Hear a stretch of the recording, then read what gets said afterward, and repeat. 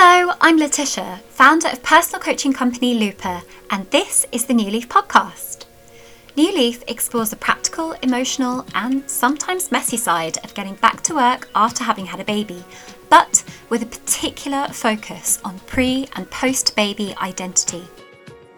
In each episode, I interview incredible ladies, and sometimes the odd bloke, to find out quite how they manage their returns together with their challenges and vulnerabilities. In the age where the pressure for female perfection and having it all has never been higher, welcome to New Leaf.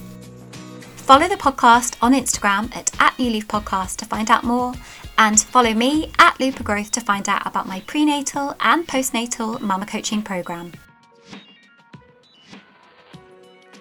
So on this episode, I speak to the wonderfully dry and witty Rachel Waters, an old colleague of mine from my management consulting days at EY or Ernst & Young, which we refer to frequently, a demanding client-facing job which, back in my corporate life, required a lot of travel and very long hours. Just FYI, I did wonder whether to include or leave out the name of the company, as I felt like we were maybe being a little too honest about our experiences. But actually, in the end, I thought that it was a while ago now, 4 years for me since I left, and that also I've always said that I would be honest and unfiltered and speak to you guys on this podcast as I would a friend. So yes, we are a bit candid, but hey ho, I sort of don't care anymore. Rachel and I covered a swathe of topics, from the sublime to the ridiculous, and a particularly pertinent theme that stood out to me is the concept of life's plans. We can have a propensity in this modern age to wed ourselves to life's path, whatever that means, of the exams, the university or college, the job, the boyfriend or girlfriend, moving in, getting engaged, getting married, having babies, and then not sure what follows. We are mostly at that blissfully naive early adulthood point in our 20s and 30s, for where many of us, life hasn't really happened yet. Big crises, big disasters, chronic illness, they're for later, aren't they? So what Rachel really shone a light on was the fickle nature of our universe and how plans are upended when life does indeed happen and the path deviates. Her journey to where she is now professionally in part stemmed from this upending of her life, where Rachel was brave enough to discuss with me getting a divorce at a young age and embarking on a move to a new city in a quest to reclaim her path and figure out where it was all going. What follows in the conversation is a fascinating foray into her experiences of life happening, from fertility challenges, to love in the modern era and online, to miscarriage, to the impact of pregnancy on our hormones and mental health, to the use of medication to rebalance oneself chemically, as well as the death of her own dad and the tragic loss of a friend's baby. Life, indeed, does happen to us all. Baby losses do happen. People close to us do die or get ill. Pandemics scupper weddings, careers, and relationships, and rarely does anyone follow the predicted straight line to, well, who knows where. We are very accustomed to focusing on the forward and the future rather than where we are standing right now, the standing still. So when the universe decides to challenge us and throw everything out the window from what we had planned, it can be distressing, destroying, and devastating to us. But also, in the destruction, we can find creation, and it can be renewing, replenishing, and rejuvenating. The storm has to come to an end and the sun has to come back out. What I really liked about Rachel and this episode in general is that it is like a true reflection of life in a strange sort of nutshell.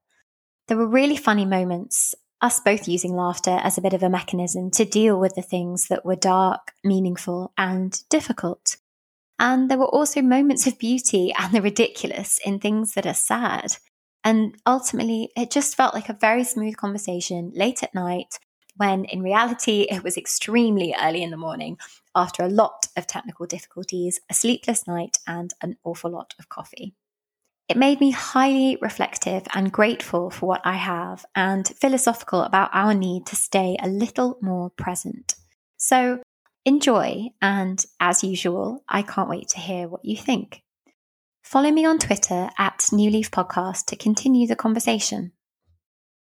So, my next guest is a proud Yorkshire mum living down in London whose career has ended up going full circle. She started out on the NHS on their graduate scheme before briefly dabbling in the private sector to see if she could improve and transform much needed services in local government, before returning to her true passion of healthcare at the UK's beloved NHS.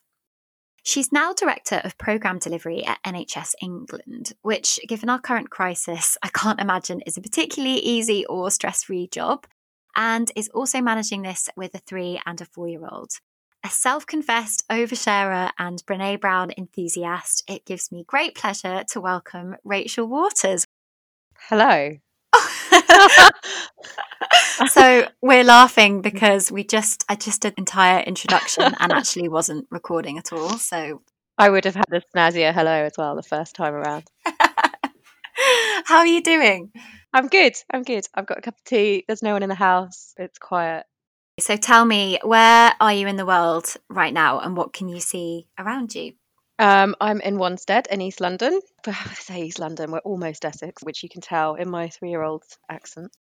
And I'm in my living room because I did think about sitting in the rails of clothes to muffle the sound upstairs, but you can't have muffled sound and Wi-Fi access in our house. It's too high up. So sat in our living room, ready to go. Amazing. Cup of tea essential, particularly if you're from Yorkshire. I just had to sneak that in there. Yeah, it is, of course, Yorkshire tea, although I have gone full decaf. Things got quite bad during COVID. My tea and Diet Coke consumption was through the roof, so I've sorted myself out. So I'll just describe how we know each other. So we worked together at Big Brand Consultancy a few years ago. So we were colleagues for about a year, but I just love Rachel. What can I say? That's very kind. I don't think it was even that long, because I was pregnant with Theo. I think it was only about 6 months. 6 months it was in the Yeah. end. Oh. Yeah. Well, Rachel, as she says, is a self-confessed oversharer. So one of those things where you feel like you know everything about someone's life because of Instagram, and then you realise that actually you don't at all because it's Instagram. So we caught up and I realised that actually there was quite a lot to catch up on and that Rachel might be a really good person for this podcast. It's completely out of my comfort zone. I've never done anything like this before, despite being an oversharer. So I'll probably sound awkward. You won't probably sound awkward, not true at all. So look, tell me about your immediate family unit. So who are the small people in your life? So the small people in my life are Theo and Grace. Theo is 4 and Grace is 3. There's actually 20 months between them, so it's not as heroic as it sounds. But I do love those few months of the year where I can sound like there's only a year between them because I feel like you get quite a lot of sympathy from people or they think you're really impressive. Theo's just started school, so he's just gone to primary school around the corner, and Gracie is at nursery. They're pretty different. They're either best friends or absolute enemies. They will fight till they draw blood. Theo, he's quite sensitive. He's quite thoughtful, I suppose, not sensitive. He likes to follow the rules, and Grace is just wild, and I have so little control over her. She went to football on Saturday, and her new coach asked her who her team was, and she said, "Strong Girls Club." Which sort of sums her up, really. Oh, that's so sweet. And then my husband is Jack, but often when I say Jack, people think it's a child because it's quite a popular child's name.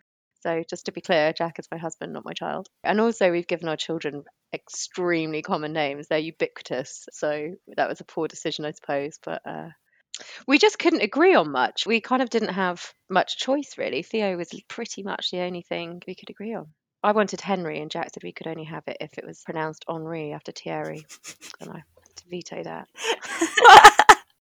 I love that Strong Girls Club thing. I think that's amazing. I've seen that on T-shirts. Yeah, there's a brand. It was like a classic Instagram mum brand called Motherhood. Motherhood? Yeah, Motherhood, but with a THA in the middle. And they make Strong Girls Club T-shirts, and that's where it's come from. And she's got cousins who are 6 and 4, and they're her Strong Girls Club.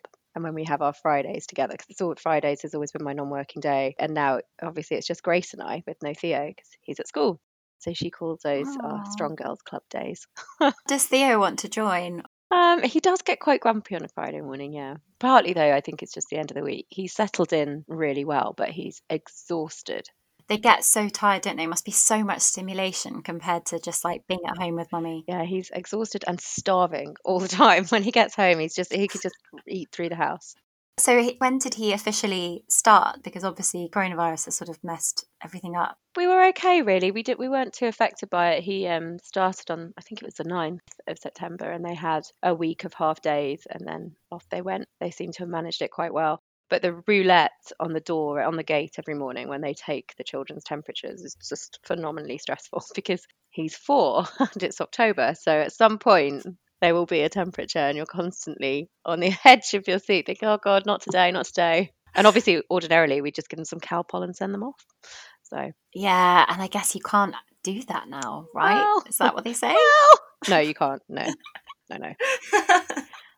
I love that you work for NHS England while we're talking about this. We're actually a very compliant household, to be clear. So tell me then, that leads me on very nicely to my next question, which is, I mean, we met when you were pregnant. So tell me about your life pre-babies, because I feel like there's a story in that. There's probably quite a lot of stories in that, and some of them we'll just leave to the side. But so I hadn't been down here very long when I met Jack, and then we decided to have a baby. So I'd been working for EY in the north in Manchester, came down here, and I actually had always worked in health because I am a bit of a health nerd. Health has always been my passion. The health service, not my own health, I should say. And when I was pregnant with Theo, I had really terrible morning sickness, and my client was in Brighton.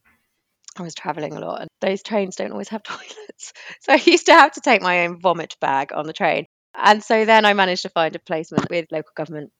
You were in NHS before I was. EY. So what happened there?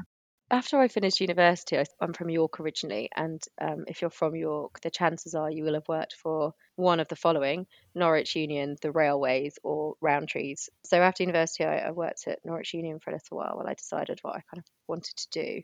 My family is embarrassingly involved in healthcare. Like, we could probably set up our own mini health service, although I'm the black sheep that isn't clinical. And I decided I wanted to do a grad scheme because I felt like I needed the structure because I was sort of ambling along.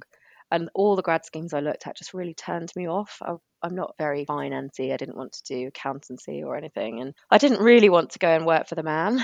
So I found the NHS one and it just clicked. And so I put all my eggs in that basket and luckily it worked out. So I did the scheme in the Northeast. And then I finished and moved to Manchester with my then boyfriend. And I stayed for 4 years. Ordinarily, I'd try and be politically astute, but my rage lives on. Andrew Lansley was the health secretary at the time and the architect of the Health and Social Care Act. And it just was such an enormous setback in so many ways. And it became really hard to do the right thing and to do it efficiently. So could you just explain what the Social Care Act did? So it was a fundamental kind of overhaul of the structure of the NHS, and Calsbury's social care didn't actually get that much of a look in, really. As is a theme of many governments, and the intent was to encourage GPs to set the direction for how they spent the money on behalf of that population. It was a phenomenally expensive reorganization, and it just didn't feel like the right thing. And just on the ground, it just became really difficult to get things done. And I became completely demoralized and thought, stuff this for a game of soldiers, or we'll try and make a difference from the outside. And that was your sort of foray. It was, yeah. I had a couple of friends from the NHS grad scheme who'd gone to EY either straight after the scheme, actually, or had made their way there just before me. So I had quite an easy in, to be honest, and had a couple of conversations and landed there. How long after you joined EY did you fall pregnant with Theo? Lots of things happened in my real life, not my work life, and I actually got divorced in 2014. And then I moved to London. I just needed a complete change. I'd never really scratched my London itch, and it felt like an opportunity to reset on every level. So I came down to London, and all my university friends live in South London generally, or West London, and they're all kind of definitely not getting divorced at 33 and had all started families, etc. And I felt so removed from that I sort of cut myself off slightly and kind of just set up a new life, really, in East London. My best friend Alison was down the road, which helped. But I hadn't really expected to meet someone like Jack as soon as I did, but I met Jack in the October and it just escalated quickly. By the December, he'd pretty much moved in and we decided we'd have a baby. And then I got pregnant in the March the following year. So it was all pretty quick. Oh, my life. I know. And we met on Tinder to my eternal shame / entertainment. So there you go. A love story for the modern time. That's hilarious, but also kind of amazing because, I mean, that's what, 6 years ago, and here you are. Yeah, it's 6 years ago next week, actually. When we were first working together, I remember you being sort of almost like a bit incredulous at your current situation. Yeah. It was just unexpected. I think I had sort of made my peace with the fact that, you know, I was starting again. It would probably take a long time. I wasn't even sure what I wanted at that point before I met Jack. And life had been pretty messy and quite hard. It had been a really tough 18 months or so. And I suppose I sometimes am a bit incredulous if I stop and think about the change in my life in the last 7 years, because so much has happened. But it's right. It all feels right. It all sort of just serendipitously fell into place. And I feel really fortunate for that. Not in a smug way, but I just, there are a lot of shit things in the world, and I think we got pretty lucky. It just must have been so weird to be going through something as mega as a divorce and then less than 2 years later be having a baby with someone else. Like, if you could say to yourself, by the way, this is what's going to happen, you'd just be like, no. Yeah, I mean, it was a messy situation, one best discussed over wine probably, but it does slightly blow my mind when I stop and look at those few years, actually. But it got you to where you are with your two beautiful babies. It did. And I've never really had a plan as an adult. I certainly haven't really had a professional plan other than I quite fancy doing this. Maybe I'd like to do this at some stage. I guess when I was growing up, like lots of people who are in a fairly cliched middle class family, like the path was sort of set, you're 16, you do your GCSEs, you're 17 and you learn to drive, and then you do your A levels and you go to university and get a job and you move in, you get married. Actually, no one in our family does the moving in, get married, babies thing in the right order. But so when Adam and I split up, it was the first time in my life and I didn't really have a plan. So for it all to have kind of shaken down and landed like this does blow my mind. And I think professionally, one of the reasons we were able to move quite quickly, I guess, Jack and I, is that I had a pretty stable job and so did Jack. And so we could naively, we thought we'd just crack on. It's really interesting what you say about this having a plan thing. And I think particularly in my other professional life of coaching, it's amazing how many people get to late 20s, early 30s and then think, oh, the plan's sort of run out. And now what? And it can be quite a sort of weird time that does make people break up or switch jobs or have a crisis. I mean, that was, I suppose, part of what happened with Adam and I is that our plan didn't quite work out in that we really struggled to have children. So we tried for 3 years. And I think that, I mean, there's a lot to the story, but it was the catalyst for me to realize that actually a lot of other things weren't right. That was, I suppose, my first experience of the plan either running out or just like my path going completely a total tangent to the plan. I need a plan. I like to know what's what, and it really threw me. But we got lucky. That must have been a huge shock for you, given that you had thought that maybe that wasn't on the cards for you. I just hadn't expected it to happen, because you don't expect to meet someone and then 6 months later get pregnant by choice. And actually, when I told people at work, quite a lot of people at EY were like, was it planned? Was it an accident? Like, that's A, phenomenally rude, but B, yes, it was. Thanks very much. So it was a surprise. I just had completely resigned myself to the fact that I was going to go on a load of terrible Tinder dates and be miserable for a while. And then eventually down the road, something would work out, but it'd probably be too late and I'd be but the universe had a different plan. I love seeing the plans that the universe has. I think it's always very pleasantly surprising and sort of sometimes strange it's way. an arse, but usually something comes good.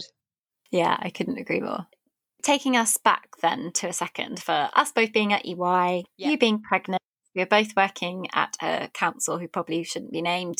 And what was on your mind in terms of how maternity leave was going to work? Obviously, we all have to go through that whole maternity leave battle once, but what was going through your head about how you were going to go off, when you were going to come back, etc.? I think I was fairly relaxed about maternity leave and things like that, but I really struggled with pregnancy. So we got pregnant really easily and everything was fine. I wasn't particularly sick with Theo. I felt horrendous, but I was only sick kind of, is this an appropriate conversation to talk about vomit? Sorry, I don't know. Maybe Oh, it of is. course it is. So I felt awful with him for about 16 weeks, but I wasn't horrendously unwell, unlike with Grace, where I would puke every morning, but then that was it. I felt fine for the rest of the day. But like clockwork, every day, bum, done, on we go. So I've got pretty lucky, I guess, in that respect. But mentally, I just found it incredibly hard.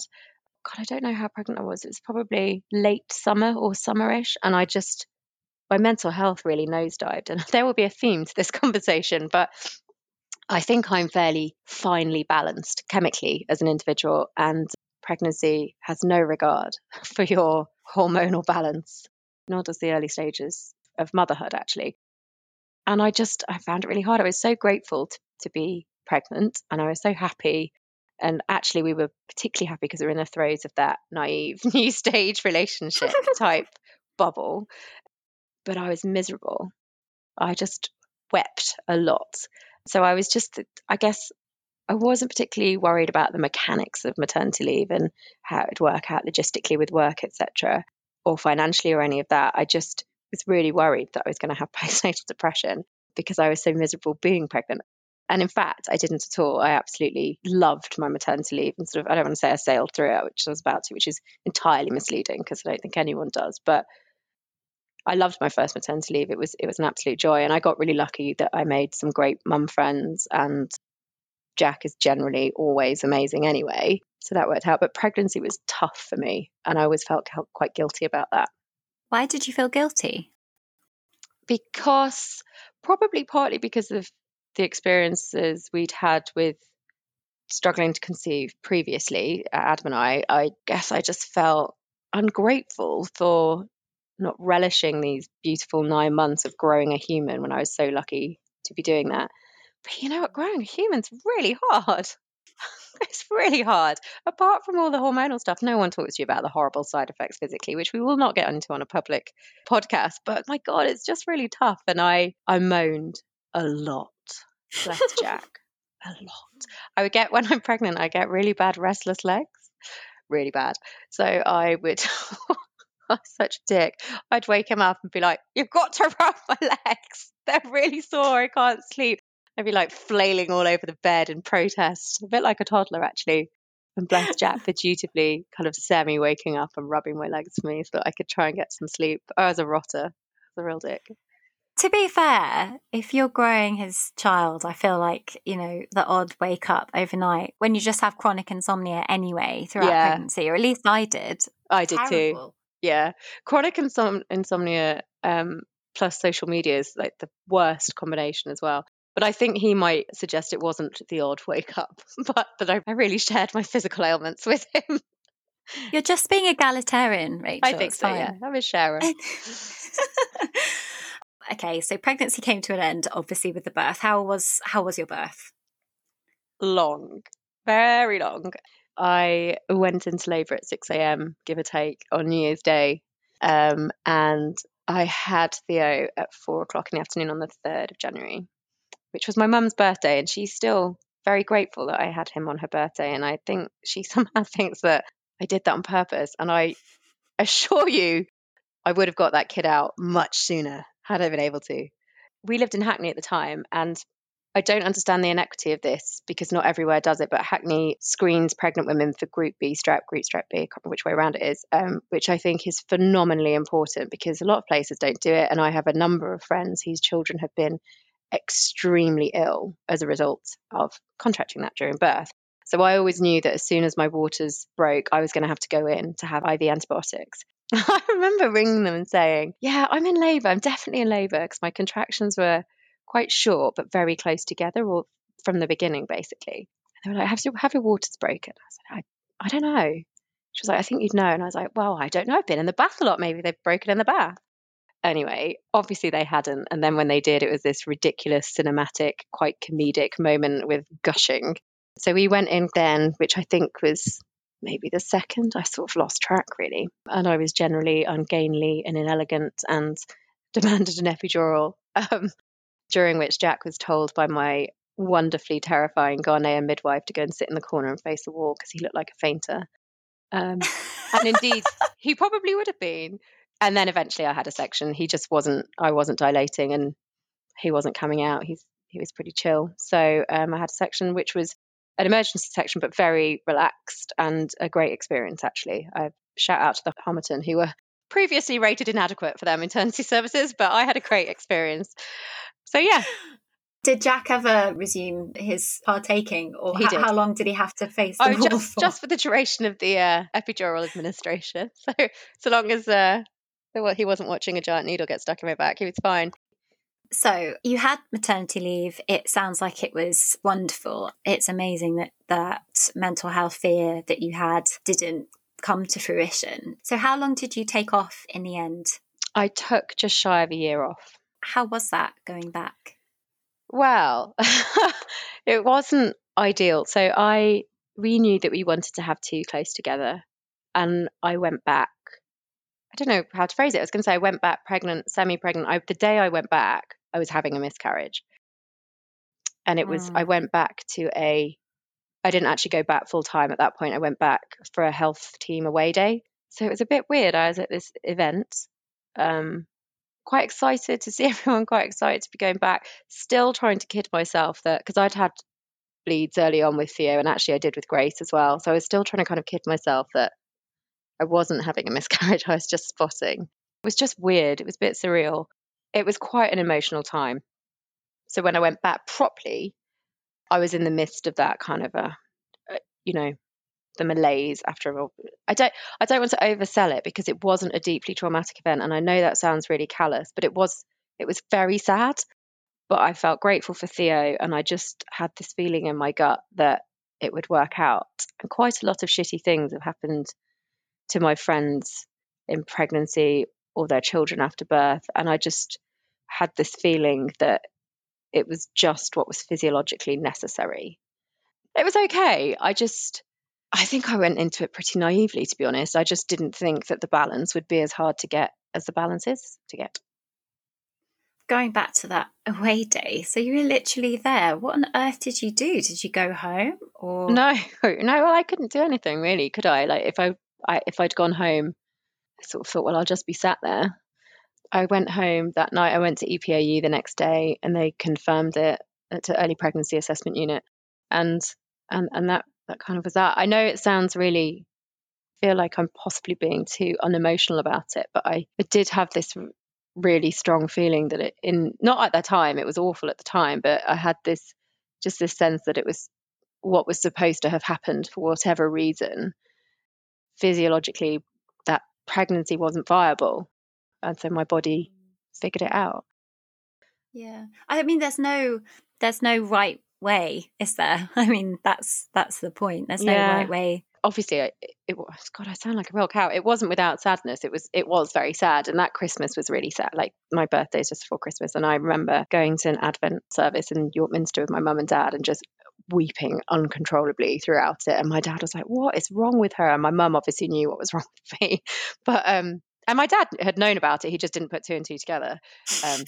Dads, and so it wasn't without its sadness. I had this sort of quiet faith that everything was as it was supposed to be. And on that actual day, I had one of my best friends, Lauren, was around and just, generally doing her usual job of keeping me upright and saying all the right things and generally being my best cheerleader. So. I mean, girlfriends in times like that are pretty essential. Absolutely. So how long after that experience did you get pregnant again? Next cycle, so pretty much straight away. Oh, wow. And we found out on Theo's first birthday.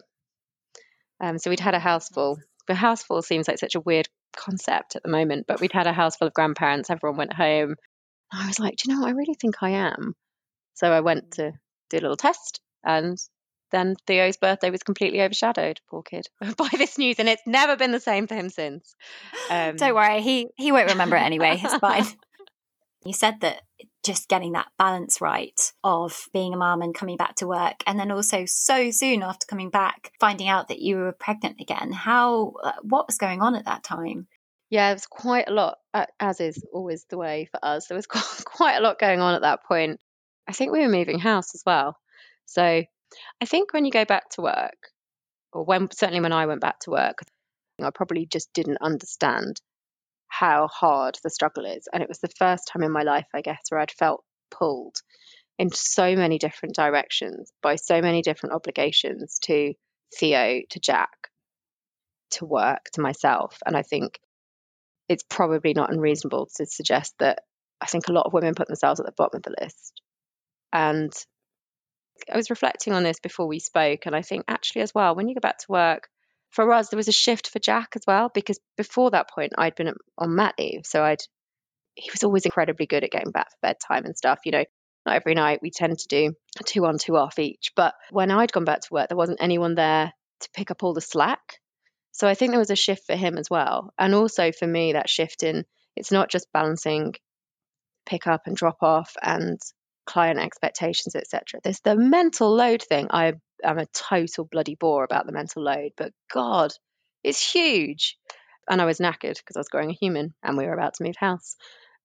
And just to translate the mental load thing, because I know that a few people who listen to this don't have children. Yeah.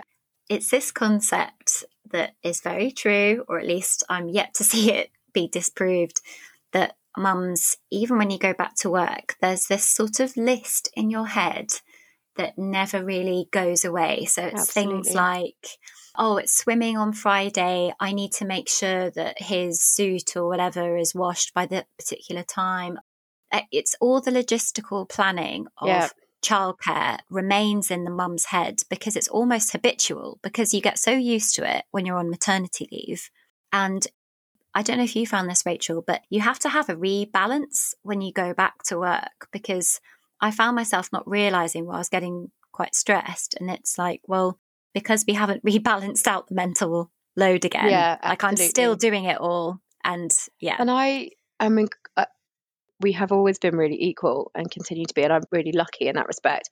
I don't think I ever gave him a chance to carry a lot of that mental load. He could absolutely do it if required, but I'm anal and uptight and a bit of a control freak. And actually, as you say, you're so conditioned to do it that it's kind of, easier to just crack on and do it yourself. But we joke about it and call it, we say I'm the C-suite, like I'm the family chief exec, but I'm probably all the other, like, comms as well. The only thing Jack probably is he's probably the finance director. But otherwise, I'm HR, I'm comms, I'm all of it. I'm engagement. It's a whole shebang, and that's quite a tough transition, I think. Yeah, it is a tough transition. And I was reading somewhere that when you're a mum, it's not just being a mum, you're also your child's nutritionist, your child's educator, your child's, exactly as you say, your logistics manager, the communications manager, if you're communicating with nursery. It's still mostly the woman that's taking that stuff on, even when people go back full time, which is interesting. Or at least it starts out that way, and then people need to have a chat. Generally seems to be the trend. We had a humdinger of a row. I don't know when it was, actually, but about snacks, about leaving the house, and it always having to be me that thought about the snack bag and the drink. And since then, Jack's snack game is, oh man, it's good.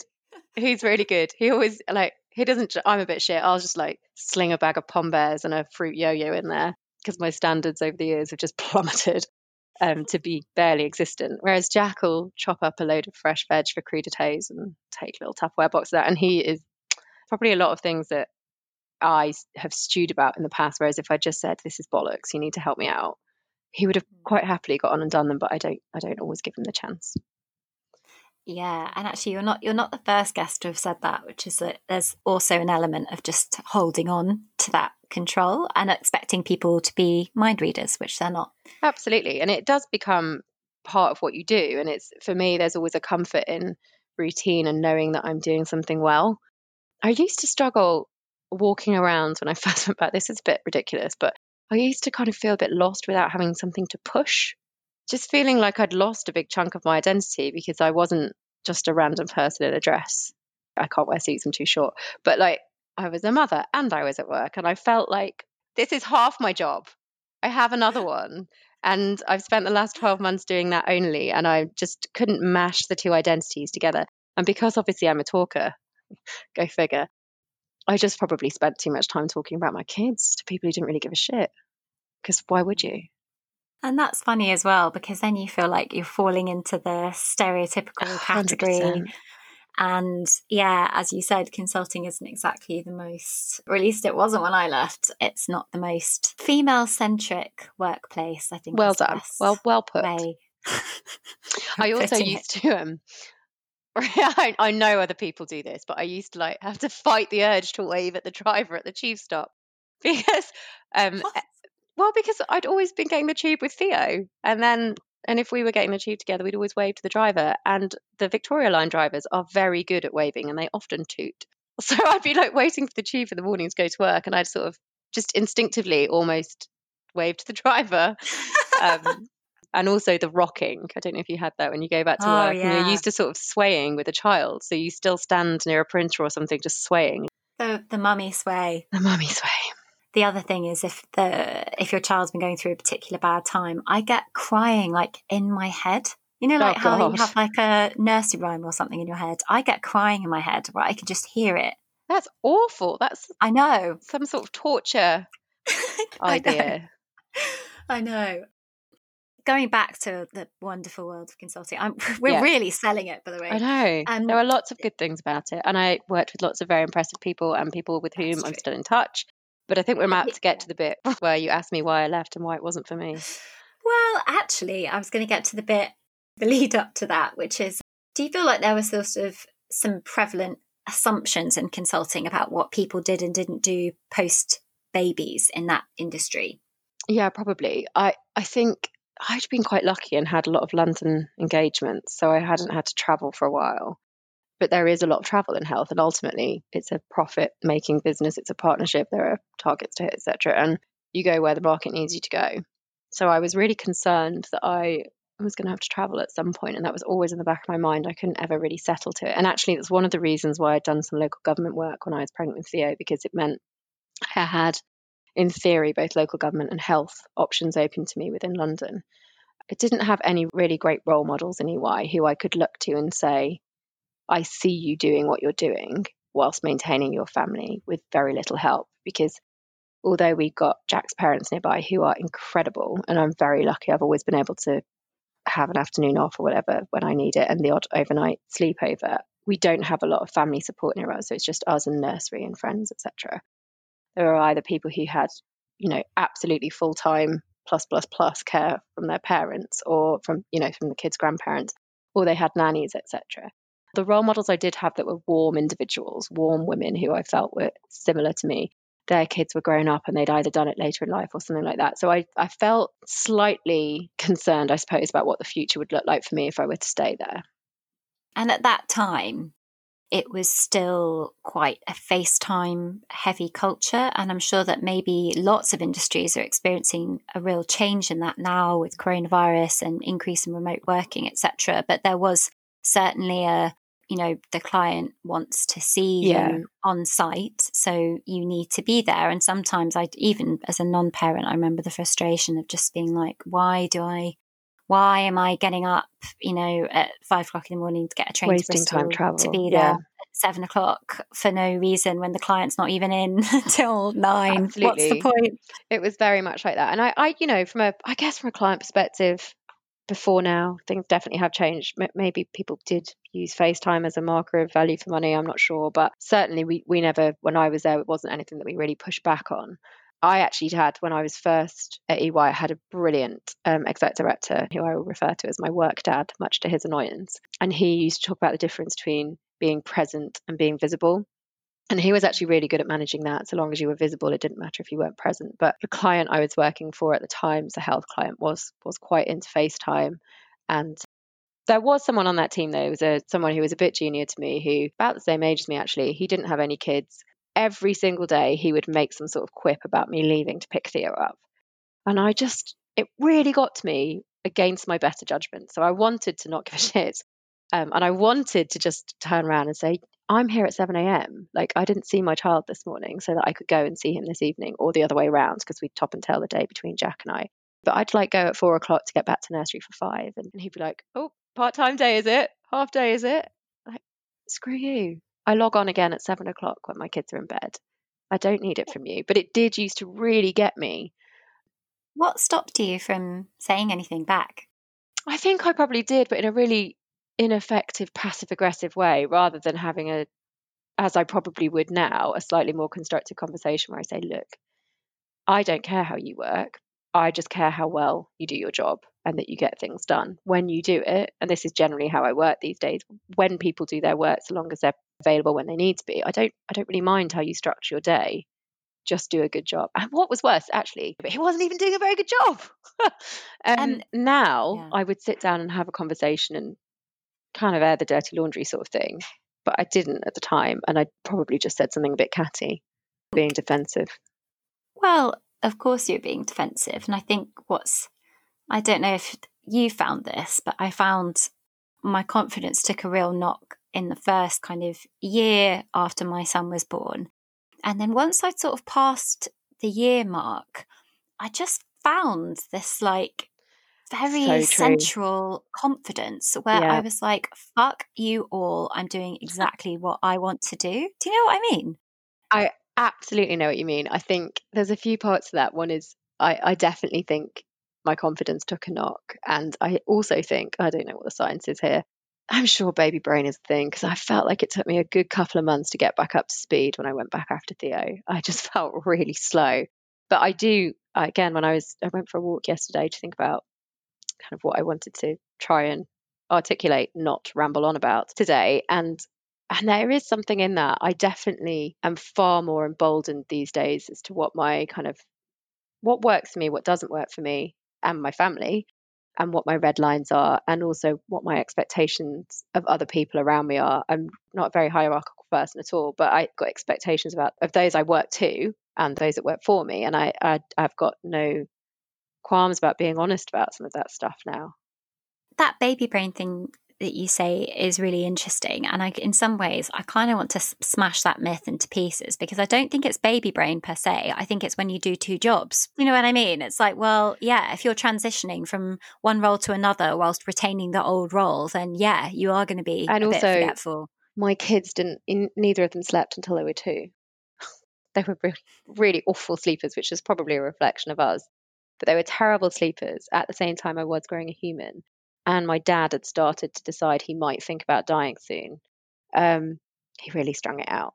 So there was a lot going on. I actually asked EY if I could do a compressed week, because I was working, normal EY hours, but pretty long.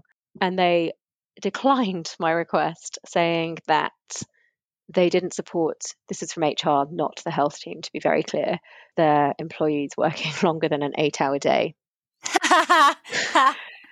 So that was kind of the final straw for me on that. And I don't know, it just, after that, something was a bit fractured. I felt a bit cheated. I'd like to think it's changed now. I see that they sponsor a flexible working awards program, etc. And I just, to be clear, that was HR, that was not the health team. But it was a bit of a kick in the face, because I just thought, you've taken a good few years of my life, thanks very much. And not to say I haven't got anything out of it, obviously, but can we meet in the middle here? Because this is untenable for me. It is completely laughable. If you've ever worked in that culture or environment, you'll know that an 8-hour day is like barely. Yeah, perhaps the odd Friday once a year when you're hungover and you come in late to the office and you leave early to go to the pub. But they don't really exist. Yeah, I mean, the longest day I ever did was 23 hours. So yeah, just on client site. So yeah. God. I can't really brush over your comment about your dad. So what was going on there, and when was this happening in your timeline? So I had gone back to work at the end of 2016, and my dad we first thought he was going to die in May 2017. So he was diagnosed with prostate cancer in 2000, so when I was doing my A-levels. and he was incredibly fortunate that he got on well with his treatment after a pretty grim prognosis initially. He got on very well with his treatment, and he had, I'd say, probably 15 years or so, relatively untroubled. Everything is relative, but he became really ill that March. I was obviously just back at work. Theo was about 15 months old, and I was 5 months pregnant with Gracie. And it was a lot. And actually, at that point, I did leave my client role and do an internal role for a while so that I could be flexible in where I was, etc., and just not do ridiculous hours because it was pretty tough. I'm quite sanguine about this most of the time. I think about him every day and I miss him every day, but it is what it is. But he took a year to die, bless him. He just kept rebounding. He'd nearly die and then he'd kind of rise again, and then we'd go through the same thing a couple of months later. So actually, by the time he did die, I think I didn't really believe it was going to happen in a way. And I really struggled with the ambiguity of death. My mum was a nurse and one of my sisters is a nurse and one's a GP. And I constantly would say to Ruth, my sister, who's GP, to whom I'm really close, when is he going to die? I need you to tell me when it's going to be, because this not knowing is really difficult. She would constantly be annoyed with me and say, I can't tell you, it doesn't work like that. It was a bit of a roller coaster, to say the least. What you say about the ambiguity, there are no more ambiguous spaces than being pregnant and having a baby, or even trying to conceive, and also a death. I really found that with being pregnant. I was like, well, but then what will happen? And then what will happen? And when will I know? And it's like, it doesn't really work like that. You just kind of have to just exist, and what will happen will happen. But it's very strange when we're so used to controlling everything. Absolutely. It was quite a strange year, and in fact really shit for my mum. So my granddad died, these are my mum's parents, the week before I had Grace, and then my grandma died 4 months later on my birthday, which I still think she did out of spite.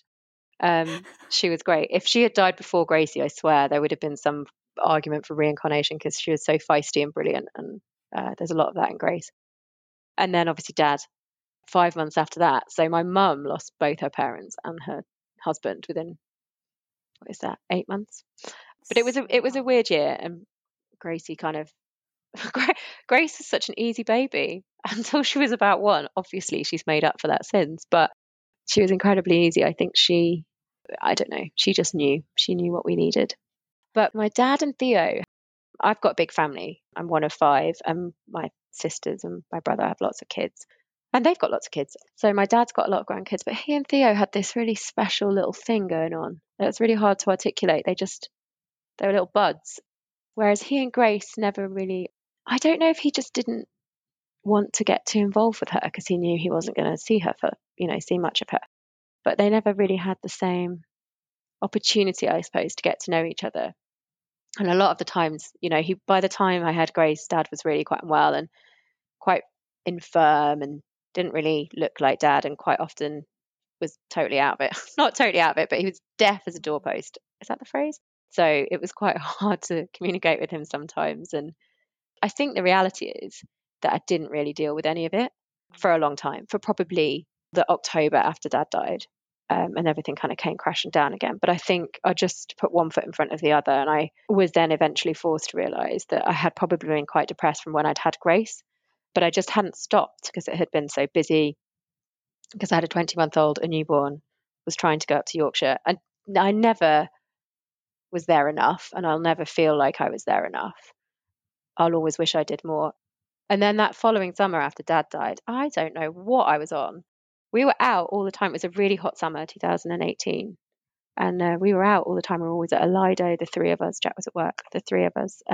Or we'd be at the seaside, or we'd be, I don't know, doing some painting in the garden or whatever. We were always doing something. And I think I just didn't dare stop, but I was completely unaware of that at the time.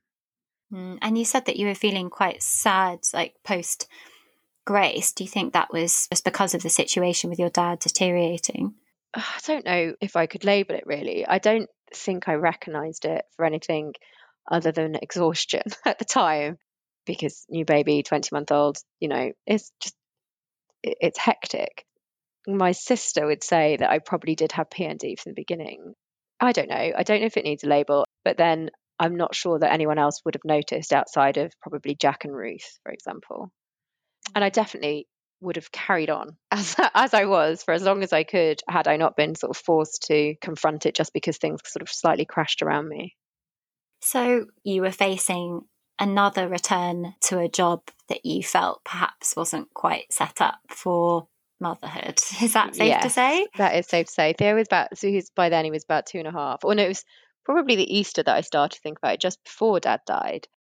And I just thought, I don't know if I can go back to that. And also, we were using so many services as a family, and we had really brilliant care for Dad a lot of the time. The hospice at home team, which eventually meant he could die at home, which was what he really wanted, were amazing. We couldn't get any social care help for my mum. She really needed just a night sitter or something once in a while. And we couldn't get it through the council, and we couldn't self-pay because the services just didn't exist. And I kind of, something clicked in me, and I thought, I'm not done. I need to go back. There are things that I want to solve. There are problems that are neglected. And at that point, I thought, well, I'll either go back into the NHS in a slightly different role. I thought I might like to work at the centre, e.g. NHS England, which I hadn't done, or go back to local government. Looked around, randomly found a job as our ex-client, looking to get a great team together, new talent, new blood. So that all kind of fell into place, except it just didn't work out.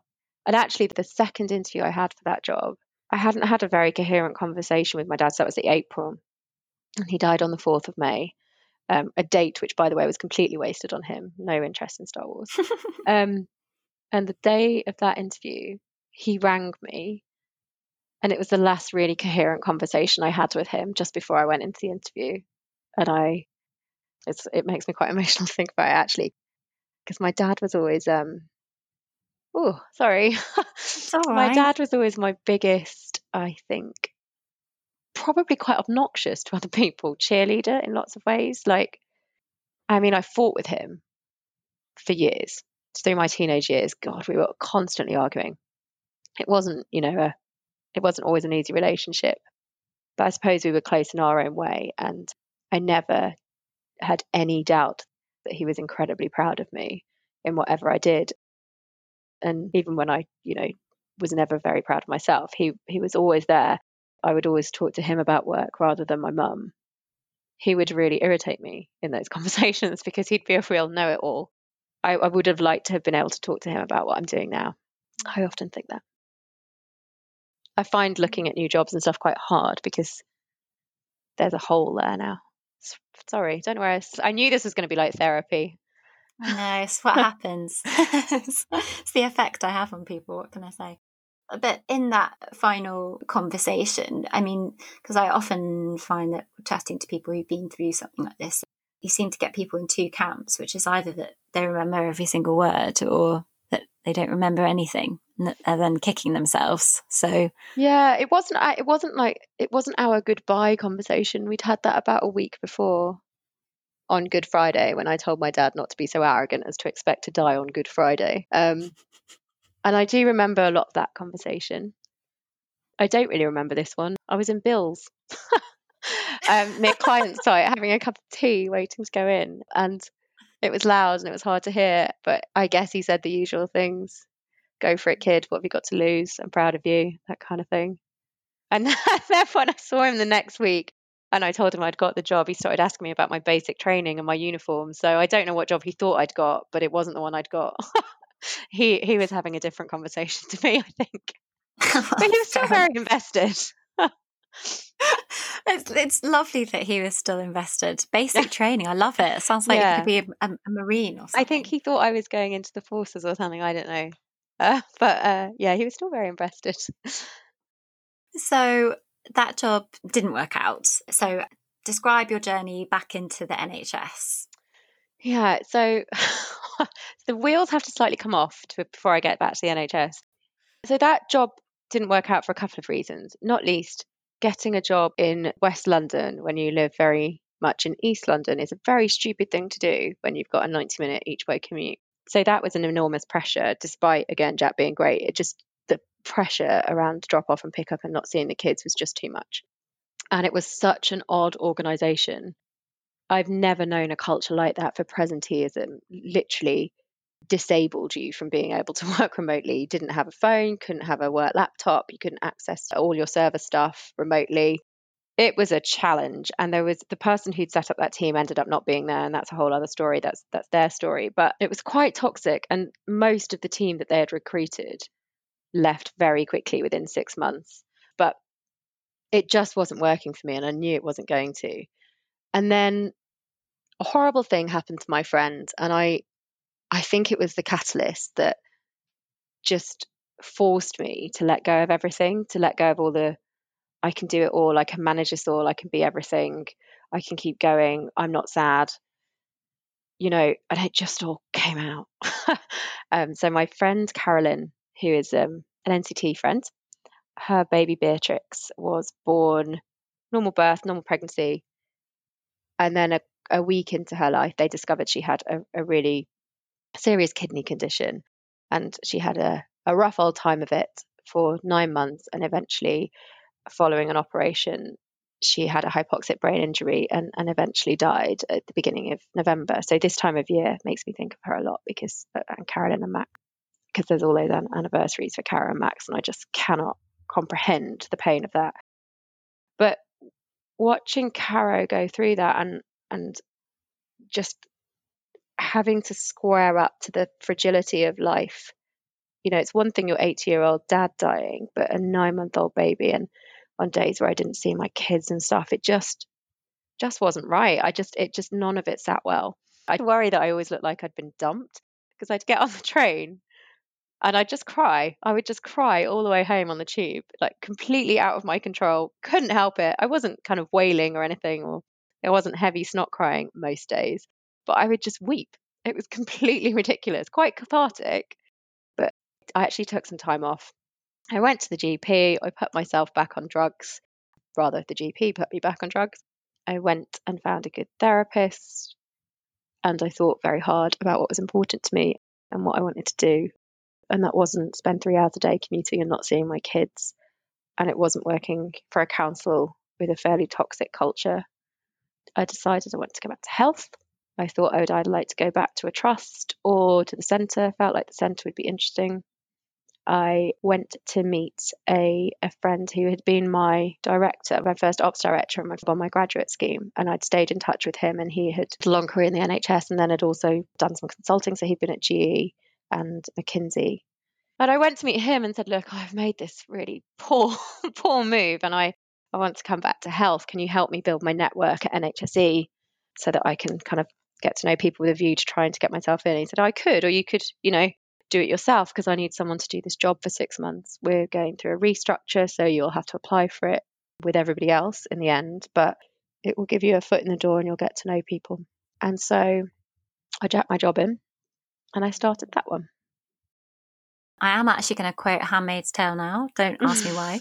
But there was a line in it, oh dear, that says that the universe speaks through people, whether you're religious or not. Substitute the universe for whatever you like. The universe, like fate, whatever. I'm quite hippie about these things sometimes. I'm a real believer in things happening for a reason, and how weird that, I don't know, he just sort of popped up and was like, yep.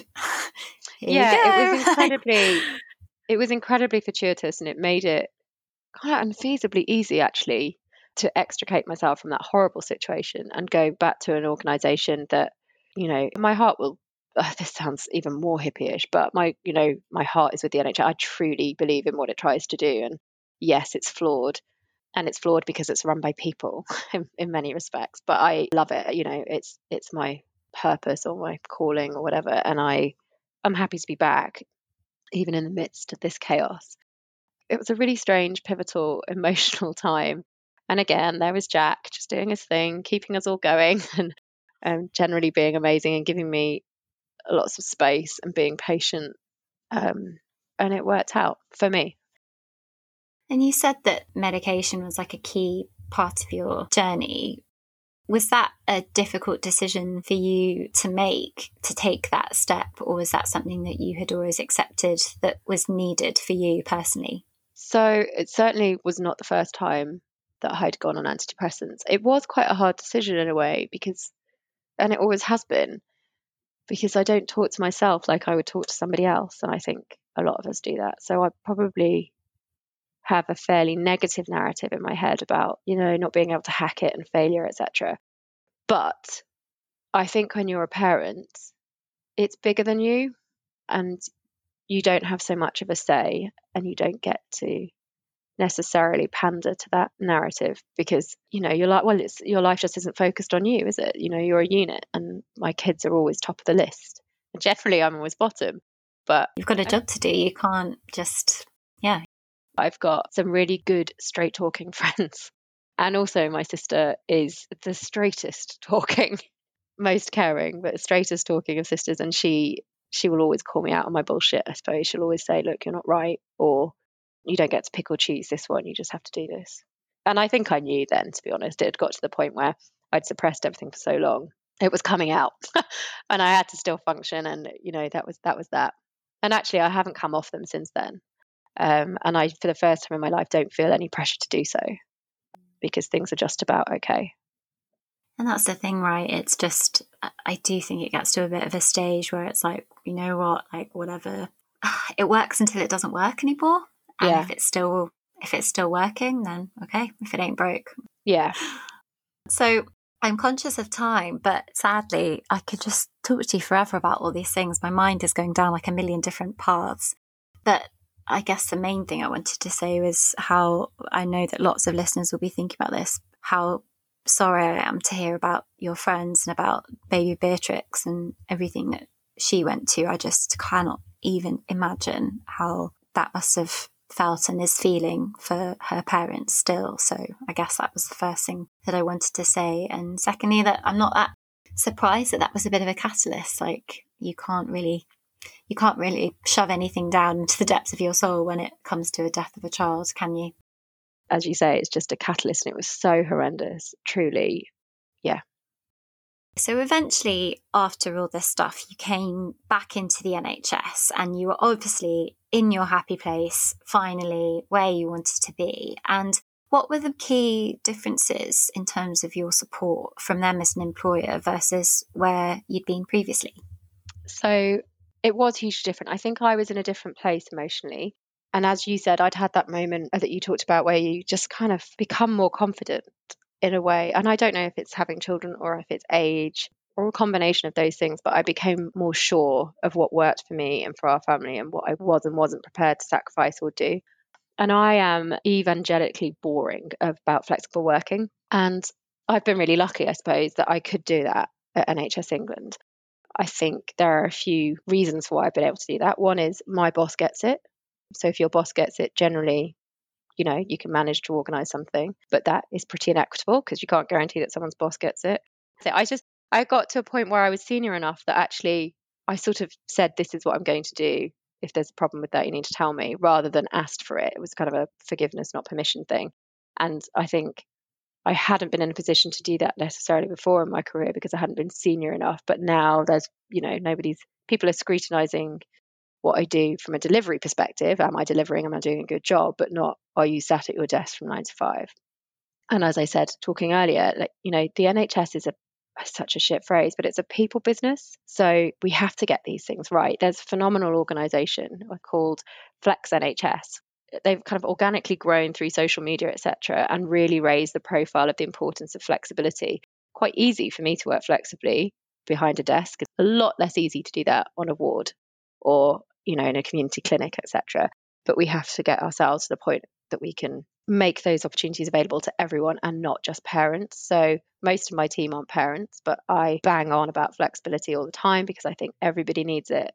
Work is work. And if you are lucky enough, to quote Gloria Steiner, if you're lucky enough to do something that you can do and not notice the time going by, well, then that's success and that's brilliant. But you also have to have a real life, I think, alongside of it. And it's not the be all and end all.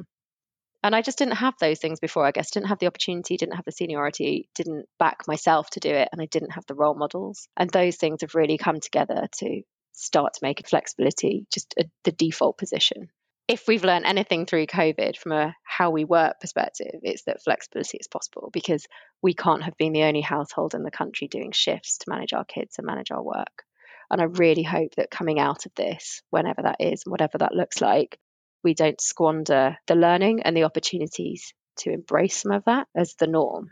The wealth of information coming out about how disadvantaged women have been working through lockdown is phenomenal. I mean, I worry about the lasting impact of that. I think it will take us a long time to recover from some of that. But for example, Jack has always said he works for an advertising agency, and he's always said in a creative industry like that, you really need to be in one place. But they've absolutely nailed this year, and they've all been at home. So hopefully that shift in other industries and between genders will last. I don't know. I'm evangelically boring about it. No, it's really, really important. And as I said, it's a really key part of why I do this podcast in the first place, is because I want to draw attention to some of the things that women are having to deal with, whilst also trying to hold down a job, go back to work, figure out their career, care for parents, etc., etc. I feel really passionately about it. So I'm really glad that you talk about it. So I'm just going to ask you just a couple more questions before we go. So what's the one piece of advice that you'd want to leave mums who are concerned about going back to work with? Lower your standards. I say that when people are having second children as well. They're like, what's your advice? It's not going to be perfect. You can't do everything perfectly. You don't need to. No one's judging you except you. So just lower your standards and hope for the best. In my case, my children would attest to the lowering of my standards day by day. But, you don't have to have made a gourmet dinner for your children to come home to after nursery, because the chances are they had some toast at 4 o'clock or some beans on toast. They don't want it. And actually, they won't remember that. It's about all of you surviving, all of you getting your fulfillment where you need it. But really, no one is judging the minutiae except for you. And if they are, then they have got too much time on their hands. Yeah, absolutely. Yeah. We all know these scary mums. But yeah, I think letting yourself off the hook is a great one. And I know exactly what you mean. And it's okay if it's pesto, pasta and sweet corn. It doesn't have to be brilliant every night. Is pesto a food group? That's the question. My son is obsessed with pesto. Obsessed. Pesto. Is there anything in particular that you want to shout about? So of causes or anything like that you want to bring attention to before we go? A really great book, actually, during my tube weeping days, called The Mother of All Jobs by Christine Armstrong. And it really gave me the kick up the arse to look at what I wanted to do. I would highly recommend it if you're a bit lost. I don't recommend reading it through tears on the Victoria line, but curl up with a cup of tea. It is a good one. And Christine's really active on Twitter as well. She often will engage with people if they want to chat. Okay, so that's The Mother of All Jobs by Christine Armstrong. Thank you. So great recommendation. Well, look, Rachel, it's been a joy, a pleasure. Thank you. I appreciate it. But have a great rest of your day, whatever it is you're up to. All right. Thanks, Tish. Bye. Well, everyone, that's the end. Thank you so, so much for listening. Don't forget to subscribe to New Leaf on wherever you get your podcast from so that you don't miss out on my next episode. Feel free to message me directly on Instagram at New Leaf Podcast if you like, and on @Upergrowth if you are feeling inspired and want to find out about my personalised pre- and postnatal mum coaching programmes. Have a lovely, lovely day, and if you are a parent, have an even better night. Bye, everybody.